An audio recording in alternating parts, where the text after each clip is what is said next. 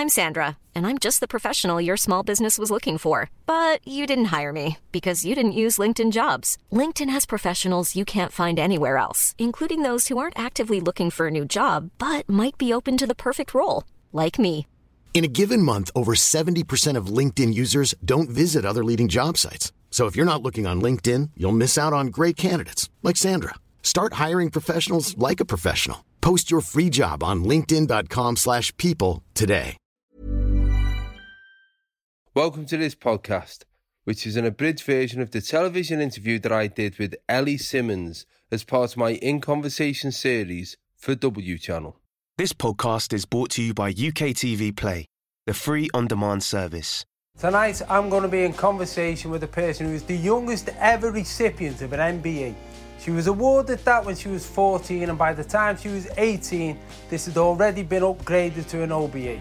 And by the time she was 21, she had competed in 3 Paralympic Games, winning gold in each. Tonight, I'm going to be in conversation with Ellie Simmonds.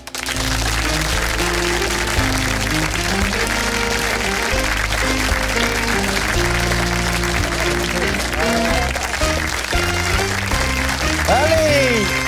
Thanks for doing the show. Thank you for having me on. No, well, I was just talking about you when I did the introduction and getting your MBE at 14, OBE at 18 and 3 Paralympics by the time you were 21. Now, as I was saying that, I know that there'll be a lot of parents looking along the couch at their own teenage kids going, God, you're shit. Do you feel like you've achieved a lot, or has it just been a natural progression for you?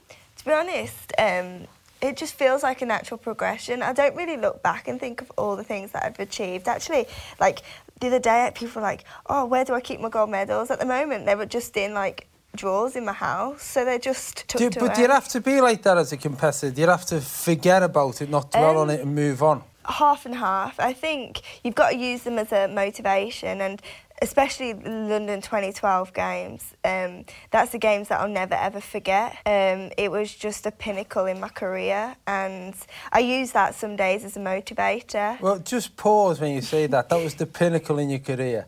Just remind everyone how old you were then.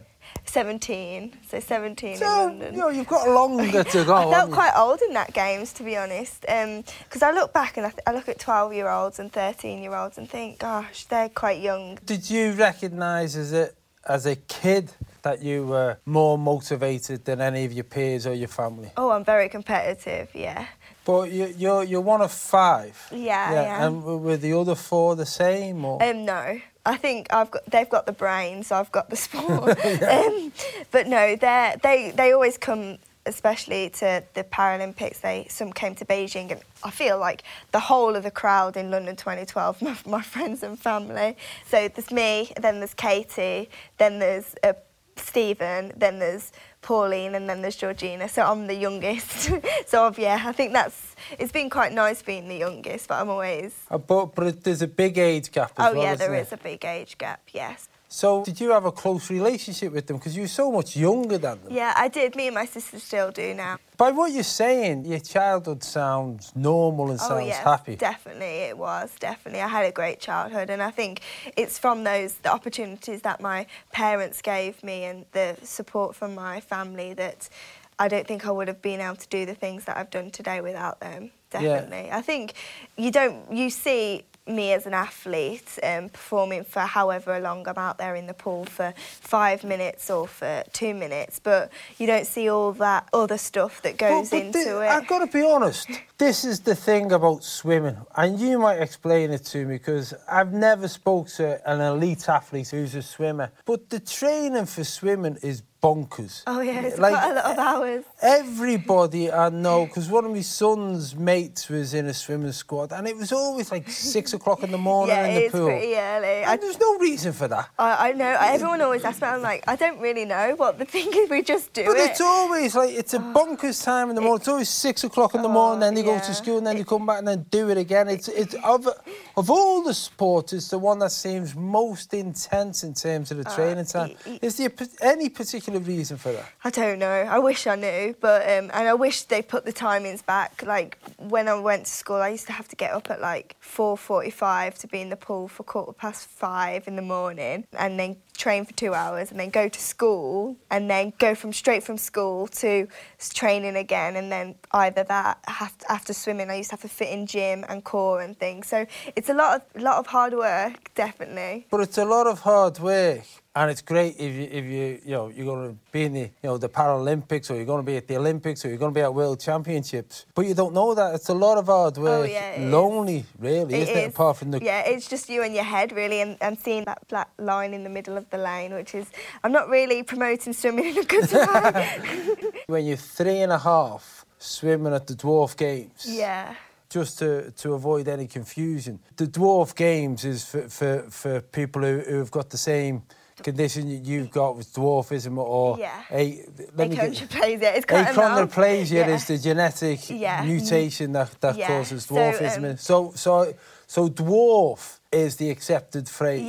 Yeah. So that's what I was competing in, and I'm still involved now. I'm a patron of it. So it's a... The Dwarf Games is to get dwarfs basically involved in all levels of sport. It wasn't just swimming, was it? No, it's all sports. And they have an annual convention every year in May, and they do a whole range of sports. So it's athletics, powerlifting, team sports, and it's just trying to get people with dwarfism playing and involved in sport, and getting them all competing. Engaged in a level playing field. But also, I guess, meeting each other. Yeah, and the awareness, and especially when you're a youngster, and having able-bodied parents and parents that need to know about what's it like having children with dwarfism, or just being aware of the struggles, or the chatting to each other, and it's just share and help and develop, so that they don't just think, oh, we're nothing, that as an individual they can't do anything. They can go out there and achieve anything no matter what, not just in sport but in life in general as well. And I think that's really showcased what it did in London 2012, that disabled people can achieve something. Oh, absolutely. With you though, your family, your sister Katie has also got dwarfism, yes, but your other siblings haven't, and you've got able-bodied parents. Yeah.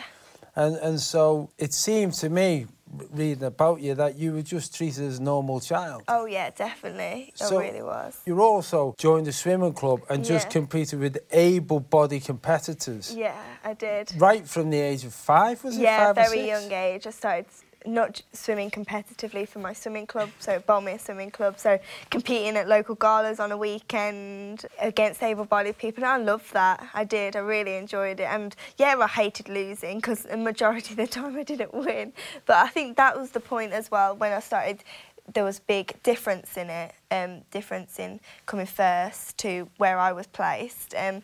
My mum looked about and found disability competitions, so I first went to my juniors at the age of 7, and that was a disability competition where I was, swam really well. I've read when you said that you went to that because you've been competing with able-bodied people. Yeah. You kind of got used to being last, and then all of a sudden you were with people who had disabilities. And we'll come on to the categorisation in a minute, but had disabilities, and all of a sudden you were winning. But you also said it was the first time you were in a pool with people with disabilities, where you'd have to swim past legs and limbs. I remember walking in and seeing, when amputees get in the pool, they always take their legs off, or wheelchairs and stuff. And I always remember, as a 7-year-old, walking past in the pool and thinking, gosh, what are all these legs doing about? And what are all these wheelchairs? And it was just it took me back a bit. But now I see my teammates, and I just don't think of them any different. But I think it's quite daunting in some respect when you see legs and arms and wheelchairs all about, and it's quite amazing to watch, especially wheelchair people enter the pool, like the lower classifications, so the ones who are quite severe disabilities. People wheel them and literally dunk them in the pool. I watched them, I was like, oh my God. So can you imagine when you're a youngster seeing someone shove a person in a pool in a wheelchair? I was like, oh my gosh. Well, there is that thing as well about the whole Olympic movement where everybody focuses on those 4 years and then it's done. And there's a lot of suggestions that in the Olympic Village and again the Paralympic Village, after the games, everyone lets off steam. Oh yeah, big definitely. Time. Yeah, it does. But you've got to enjoy it, haven't you? Like, we've trained so hard for the 4 years. We've given our life to the sport, and then you go out there and achieve what you achieve. So. And everyone's told me the swimmers, because you compete first, they're the worst. Yeah, well, I think we are, yeah. You don't drink leading up to a games.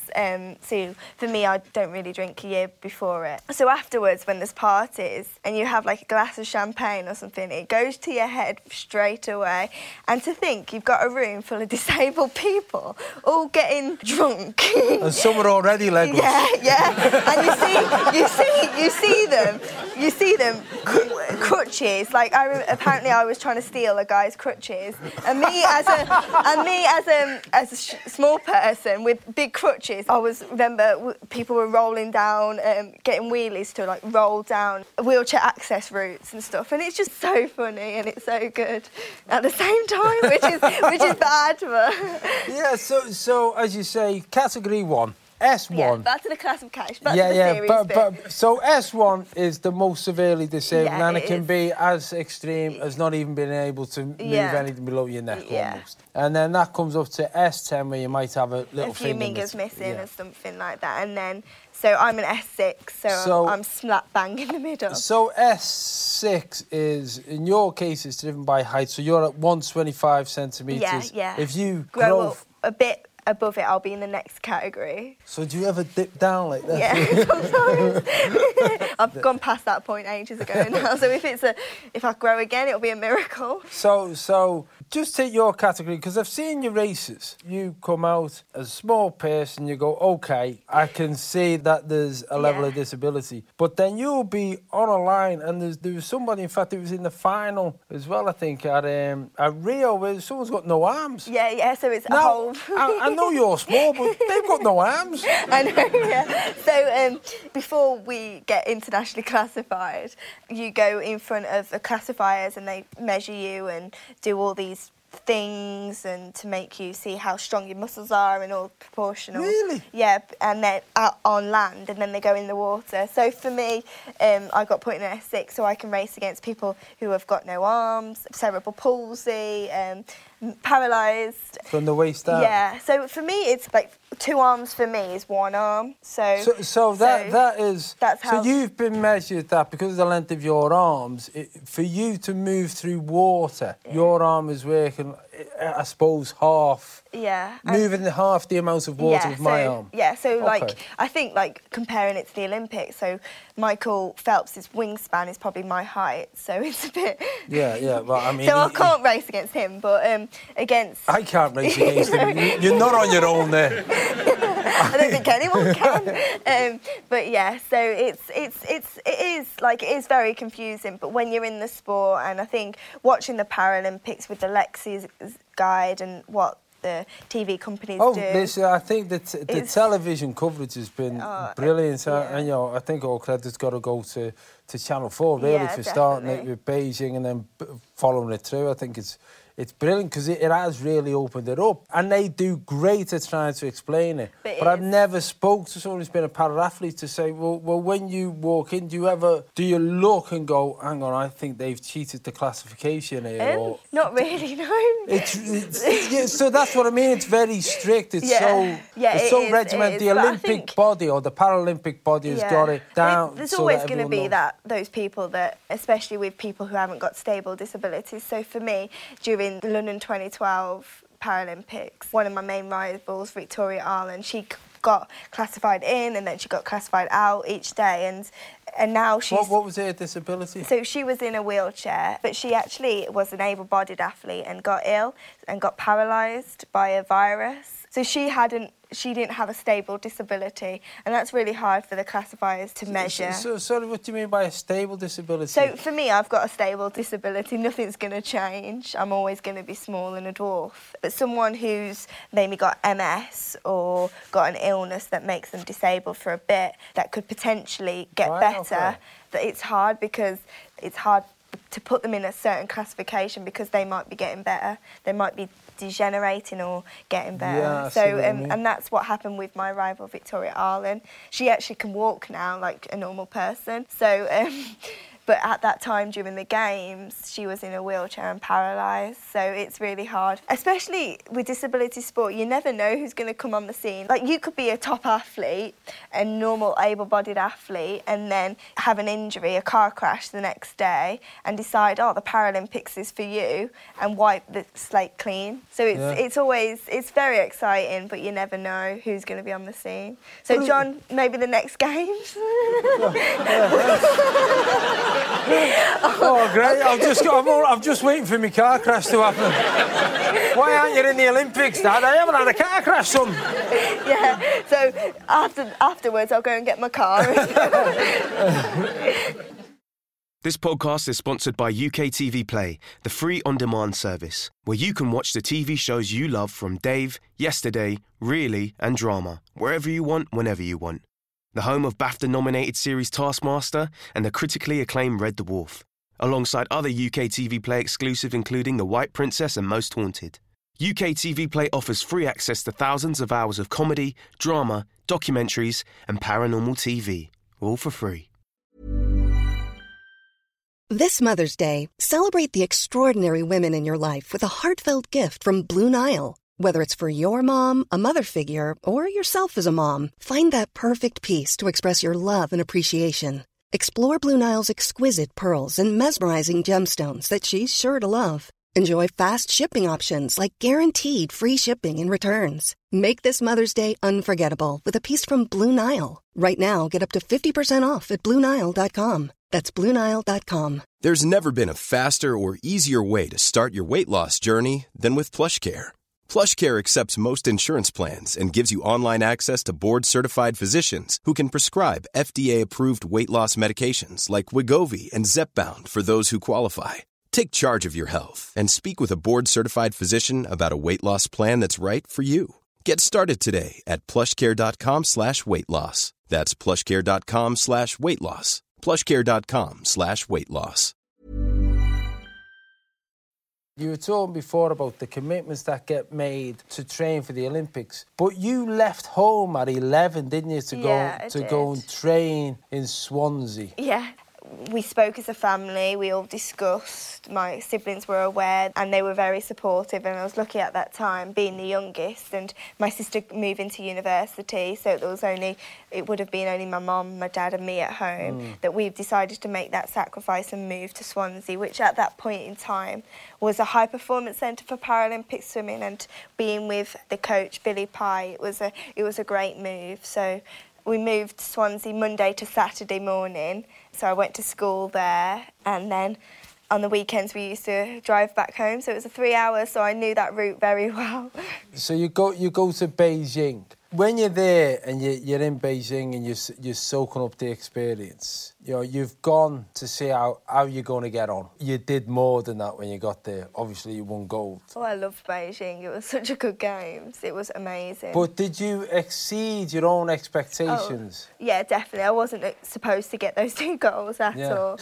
Yeah, people probably wouldn't have thought that. So my first race, the 100 metres freestyle, I was going in like 5th. And somehow we were all in a line, there was like 5 of us, and I put my turbocharge on and just went and came away with a touch first and got the gold in the 100 metres freestyle. So I don't know how that happened.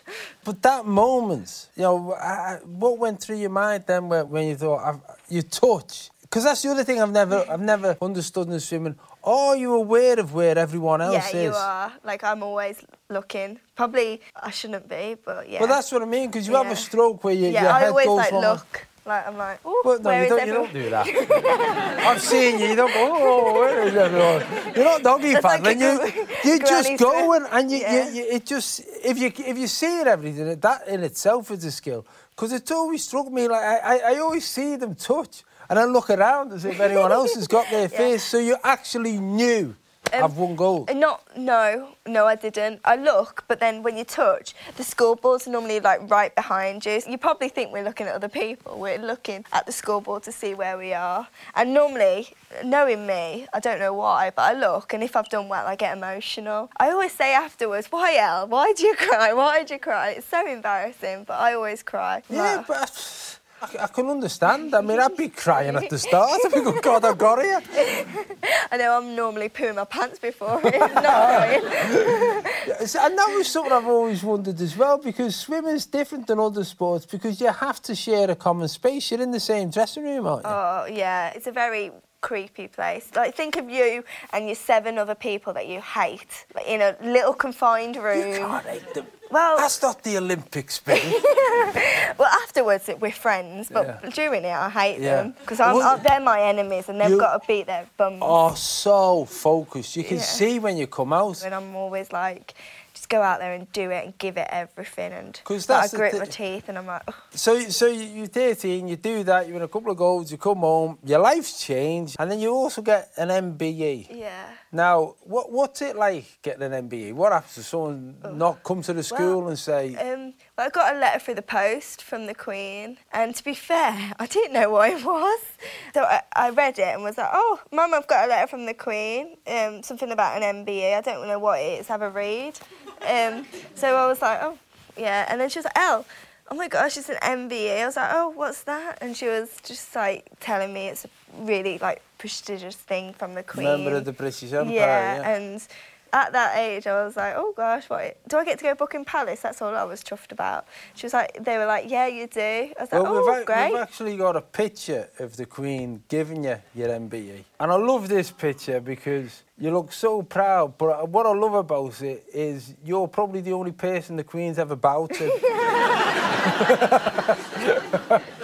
Yeah, she was so nice. To be honest, I was really nervous because you get in and get put in a room and you get told like what you have to do. So you have to like say her ma'am and curtsy. You're not allowed to walk back. You have to walk backwards and stuff. And I was just so nervous, thinking, "Gosh, what happens if I don't do this?" Like at a young age, you think, "Will I get put in prison? Well, if I don't do anything?" So I was so nervous. And then going to her, she was just reminded me of like my old grandma. So you've already, I suppose, done enough to say, right, I can stop now. But you give yourself the target of the thing that you wanted most, which was London. Oh yeah, home games.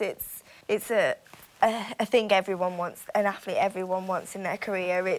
It's nothing that we're going to get again, and to go to it. And I think that was really nice. After coming back from Beijing, it was seeing the build of the London 2012. So I saw the Aquatic Centre when it was just a concrete thing, and then seeing it develop, and I thought that was really exciting. Seeing how the public got really excited for it, the lead up to it.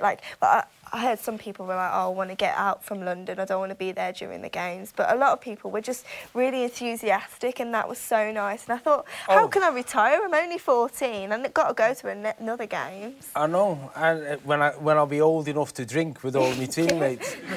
And, the thing with the London Games, I think it was typically British. We all moaned about it until it happened. Everyone did, apparently. And then everyone embraced it. And, the Paralympics went to a completely different level there. I think because of the exposure that had happened in Beijing on television, and because there was people like Sarah Story, people like yourself, people who the general public could identify with. So we had heroes within the Paralympics. Yeah. But for you, at 18, that's putting 17, it's putting an enormous amount of pressure on you. Oh my gosh, yeah. Some days I didn't know how I was coping. Like, it was so much pressure. I think the public already thought I got the gold medal even before I got in the pool. For me, that's how I felt like the media was portraying it. And it just made me think, gosh, what am I going to do if I don't get the gold medal? But also it was a motivation because I needed to prove that I could do it again and I could defend my title. But another thing that got in my way was after my trials. So for a competition, we have a trials to hit a qualification standard to get picked. Yeah. So I had done that. So I was going into London as world record holder. And then an American came on the scene 3 months before the games and broke all my world records. And I was thinking, oh, home games, even more pressure, and I'm not even going as home favourite. So that was really nerve-wracking and then really what scary. happened? And then it made me train harder, so I came out with 2 goals. And then what happened? And I got 2 world records. So exactly. Yeah, so it was good. She can piss off. Oh, yeah. Go back to America. Yeah, get out of here. But that's what I mean. That was the bit that struck me, because you were, if you like, the poster girl at the Paralympics. There was a lot of pressure on. It was home games. And there was this assumption that, as you say, you were going to win. That release of that pressure and the realisation of that dream, what was the feeling like then? Because obviously there was tears in the pool, there was probably tears in houses all over the country. Everybody was rooting for you and everybody was with you. But for you were the only person who could do it. Once you hit that water, you're completely on your own. Yeah, it is. And it's a scary moment, that is. Like, you have all this support and all this crowd. And, like, I remember, like, London 2012 is something that I'll never ever forget. It was the best moment of my life. I remember walking from the call room, which is where all the athletes gathers, and I'm really nervous. And then you walk out and the pool was 7,500 people just erupted. And that was scary, but it was adrenaline rush as well. And then you're standing behind that lane and you're thinking, gosh, I've got 8 lengths of this pool. It's just me and that wet pool and my lane. You dive on the block, you get in, and you just swim your heart out. And I can't hear anyone else. That moment, it's just me in my mind, pushing myself to the limit. Normally I'm counting to myself, that's what I'm thinking. What are you counting, strokes? No, I'm counting the lengths, because I always get scared that I'm going to either do 10 lengths or do 6 lengths. So I'm normally like 1 length, turn, 2 lengths, and then I'm like, oh, Victoria's there, Miriam's there, you've still got a few more lengths, you can do this. And then when the last 100 to go, I'm like, gosh, it's 100 to go, can I just finish? Like, you're breathing and you're panting out your head. You're so tough, but I thought, I'm just going to have to put my head down and go for it, and you know when you like grit your teeth and you just go for it. Watching it, that's exactly what it was like, because it seemed measured and controlled, and then that last 100 is... It's... that little propeller on my arms. Yeah, so I touched the wall and I saw Victoria, and I was just like, I looked up and I did 5:19, which was a 5-second PB, and I was just like, gosh, I just cried my eyes out. I was so happy. And I saw Billy, my coach, and he was just like, I could do it, but do you know when you're like, woo! You're just running around, so I was like, woo! And then it's just like everything hits you, the emotion, the relief, I think for me was a big thing. Just that I'd done it, I'd finally got that gold medal after all the amount of pressure and all the hard work and happiness. It's so many emotions you can think of. That's how you feel for that split second, all that time. And then you get out and you're trying to breathe, and like you've got all the crowd and things, and then you go and have to do an interview. Yeah. So that's really hard, because you've just done an 8 length of your heart out race, and then you've got a camera shoving in your mouth saying, how do you feel? How happy? I'm like, yeah, I feel really happy, can you tell? So you do London. London's a massive success, and really all it does is propel you again to another level of awareness for the public. You know, because you're not only then a Paralympian, but you're also recognised. Well, you're famous. You've moved on to other things in terms of opportunities that brings. Was that ever distracting for you? Did it take you away from the sport, or did you just see it as a bonus? I think it was a really good thing, because I feel like for an athlete, you train for an Olympics or Paralympics. You train for those 4 years of hard work for that one race. Then afterwards, you come home. And I do say you go on a big mental depression. It's a severe low, real severe low. When you say you go on a mental depression...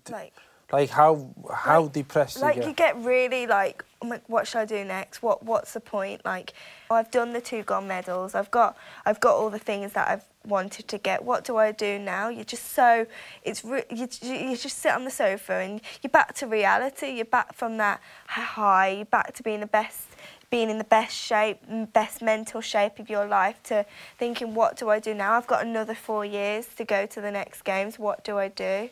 Well, that's the thing for you as well, because, you know, you go to your third Olympics in Rio, again with a weight of expectation up on your shoulders, and you come away from that with gold as well. Not just gold, you get a bronze as well, but there's that bit where you go to the Olympics with a level of expectation and you're no longer that little kid. Yeah. You're no longer the cute 13-year-old or the surprise, 17, 18-year-old. You're now an established athlete. Did that change the way your competitors looked upon you and also the way you felt about it? Yeah, I think it adds again even more pressure because people are wanting to beat you. You're the athlete to beat, and I'm not that youngster anymore. I'm the one that everyone on the team or a few people on the team are wanting that advice and to portray that image. So it's totally different, and Rio was a weird games. It was a good games, but it was a really strange one. Right. I don't know, for me. Like, even though I came away with a gold medal, it wasn't one of my best games. Is that because you didn't do what you wanted to do? Yeah, I didn't perform as well as I wanted to. I came away with one personal best and a gold, but the other races didn't go to plan. But it was still amazing. But that's because not only, as you say, you're the person to beat now because you're established to your competitors, but you are the elder state person in the team. You know, there was Ellie Robinson, isn't there? You know, Ellie Robinson even said that she won her own gold, and she said she was inspired to do it because she suffers dwarfism as well from watching you. So you've almost gone full circle of inspiring the next generation. How does that make you feel? You don't think about it because it's just a sport that I love to do, and yeah, to inspire the next generation is amazing, and especially the likes of like Ellie, who's gone to Rio and achieved her gold medal. But I think I just want to portray not just to sport but to kids out there that they can achieve anything no matter what age or no matter what they want to do, or if anything's stopping them, they can do it. Because I think some kids these days, they do have a lot of self-doubt, and to know that they can do anything no matter what, it's really good. And one of the things that you were allowed to do, I suppose, or had the opportunity to do, because of your profile, was a documentary that I watched where you went swimming with dolphins. Oh, yeah. Now, that is a brilliant, unique experience, isn't it? Yeah. Now, in the documentary, it said, which surprised me, you didn't like swimming in the sea. Oh, no, I hated the ocean. A lot of people say, oh, my God, why do you hate the ocean? Like, you're in the pool all the time. And I know what it's like in the pool. It's 3 metres deep. I know what's in there. The ocean is just such a vast... But listen, you're a different generation. There's people who are my age who, when they were 9 or 10, a film come out called Jaws. Oh, yeah. Have you got it? Everyone in my generation is already, as soon as you... Even to this day, decades later, if I go in the sea, I hear... Yeah. You've got that thing, Yeah. so I fully appreciate it. I mean, I was surprised with you because obviously... If a shark comes, I think you probably win. Oh, well, there's actually a South African swimmer who got injured by getting bitten by a great white. So he's lost his legs, and now he's in the Paralympics. Yeah, he's an amazing athlete. But hearing his story, like... Now, listen, if I end up in the Paralympics, I don't want it from a car crash. What happened? A shark came, bit me leg off. I thought, well, let's look on the bright side. I can enter the Paralympics. Yeah, so maybe we need to take you to South Africa instead. So talk us through, because it was a desire to swim with dolphins, and you had to get over the fear of being in the sea, but you went to Africa to do it, to Mozambique, which is one of the few places in the world where you can actually swim with wild dolphins. It was a trip of a lifetime. It was the most amazing thing ever. One time we were doing it in the chute. I went down and I could hear humpback whales calling to each other, and it was just the most amazing thing ever. And it was really surprising how intrigued they were. They kept coming and seeing and like making that noise and just trying to see what we was like. And it was just so peaceful that I could have spent all day under there with them. But they were very fast. I couldn't not keep up with them. It was so hard. But it was being one with them. It was just me in that moment and just looking into their eyes, and just, it was, a lifetime and a trip that I'll never forget. It really got my passion into ocean conservation, and actually in I went to Mexico last November and actually swam with whale sharks and bull sharks and stingrays. So it's making me want to swim with even more things. So next thing I know, I'll be swimming with great whites. So was that your first experience of going to Africa and just doing something that wasn't training for the Games? It was. It was incredible. It says that in the commentary that your life's been so structured and so rigid, and it seems now that as you're becoming an adult, you're branching out from that, you want to do other things and have other experiences. Yeah, it is. Like, I feel at this point in time, I'm known as just my swimmer, like, and that's all I know about myself. I want to go out there and find another part of Ellie. I want to find myself and find out what I really want to do in life. And so at the moment, I'm spending this year travelling and going around the world and seeing places and so you're having a year off training? Yeah, I'm still training. I'm doing, like, I'm supposed to be on a break, but I'm actually doing 3 times a week and doing gym and stuff. But I felt like I needed it more mentally. I need a mental recharge and a realisation of what I want to go back and do, and to really help me for the long term. Now I'm 22, I felt like I needed that. I need a year off just to do what I want to do. For life moving forward, how do you see things? Because you've achieved so much so young. What's the next thing that you would look to achieve? To be honest, I don't really know. I sometimes sit and think, gosh, what do I want to do next? But do you think you'd get married, having kids? Yeah, I'd love to. Yeah, I'd like to get married and have a big family. But would you worry that your kids would suffer dwarfism, or is that not even a consideration for you? To be honest, no, it's not a consideration. It's quite interesting, actually, with the likes of, for me, having dwarfism. And say if I was with a dwarf partner, we could have normal children, or we could have dwarf children, or we could have actually stillborn, because if we both give our dwarf genes, then the baby is born dead, which is a shame. So a baby is a baby, and it's an amazing thing. So whatever it is, it will always get love. Yeah, it's fair to say, and I'm sure everyone would agree, you excel at being a lovely person. That's been a wonderful conversation, hasn't it? Thank you. Ladies and gentlemen, put your hands together for Ellie. Absolutely.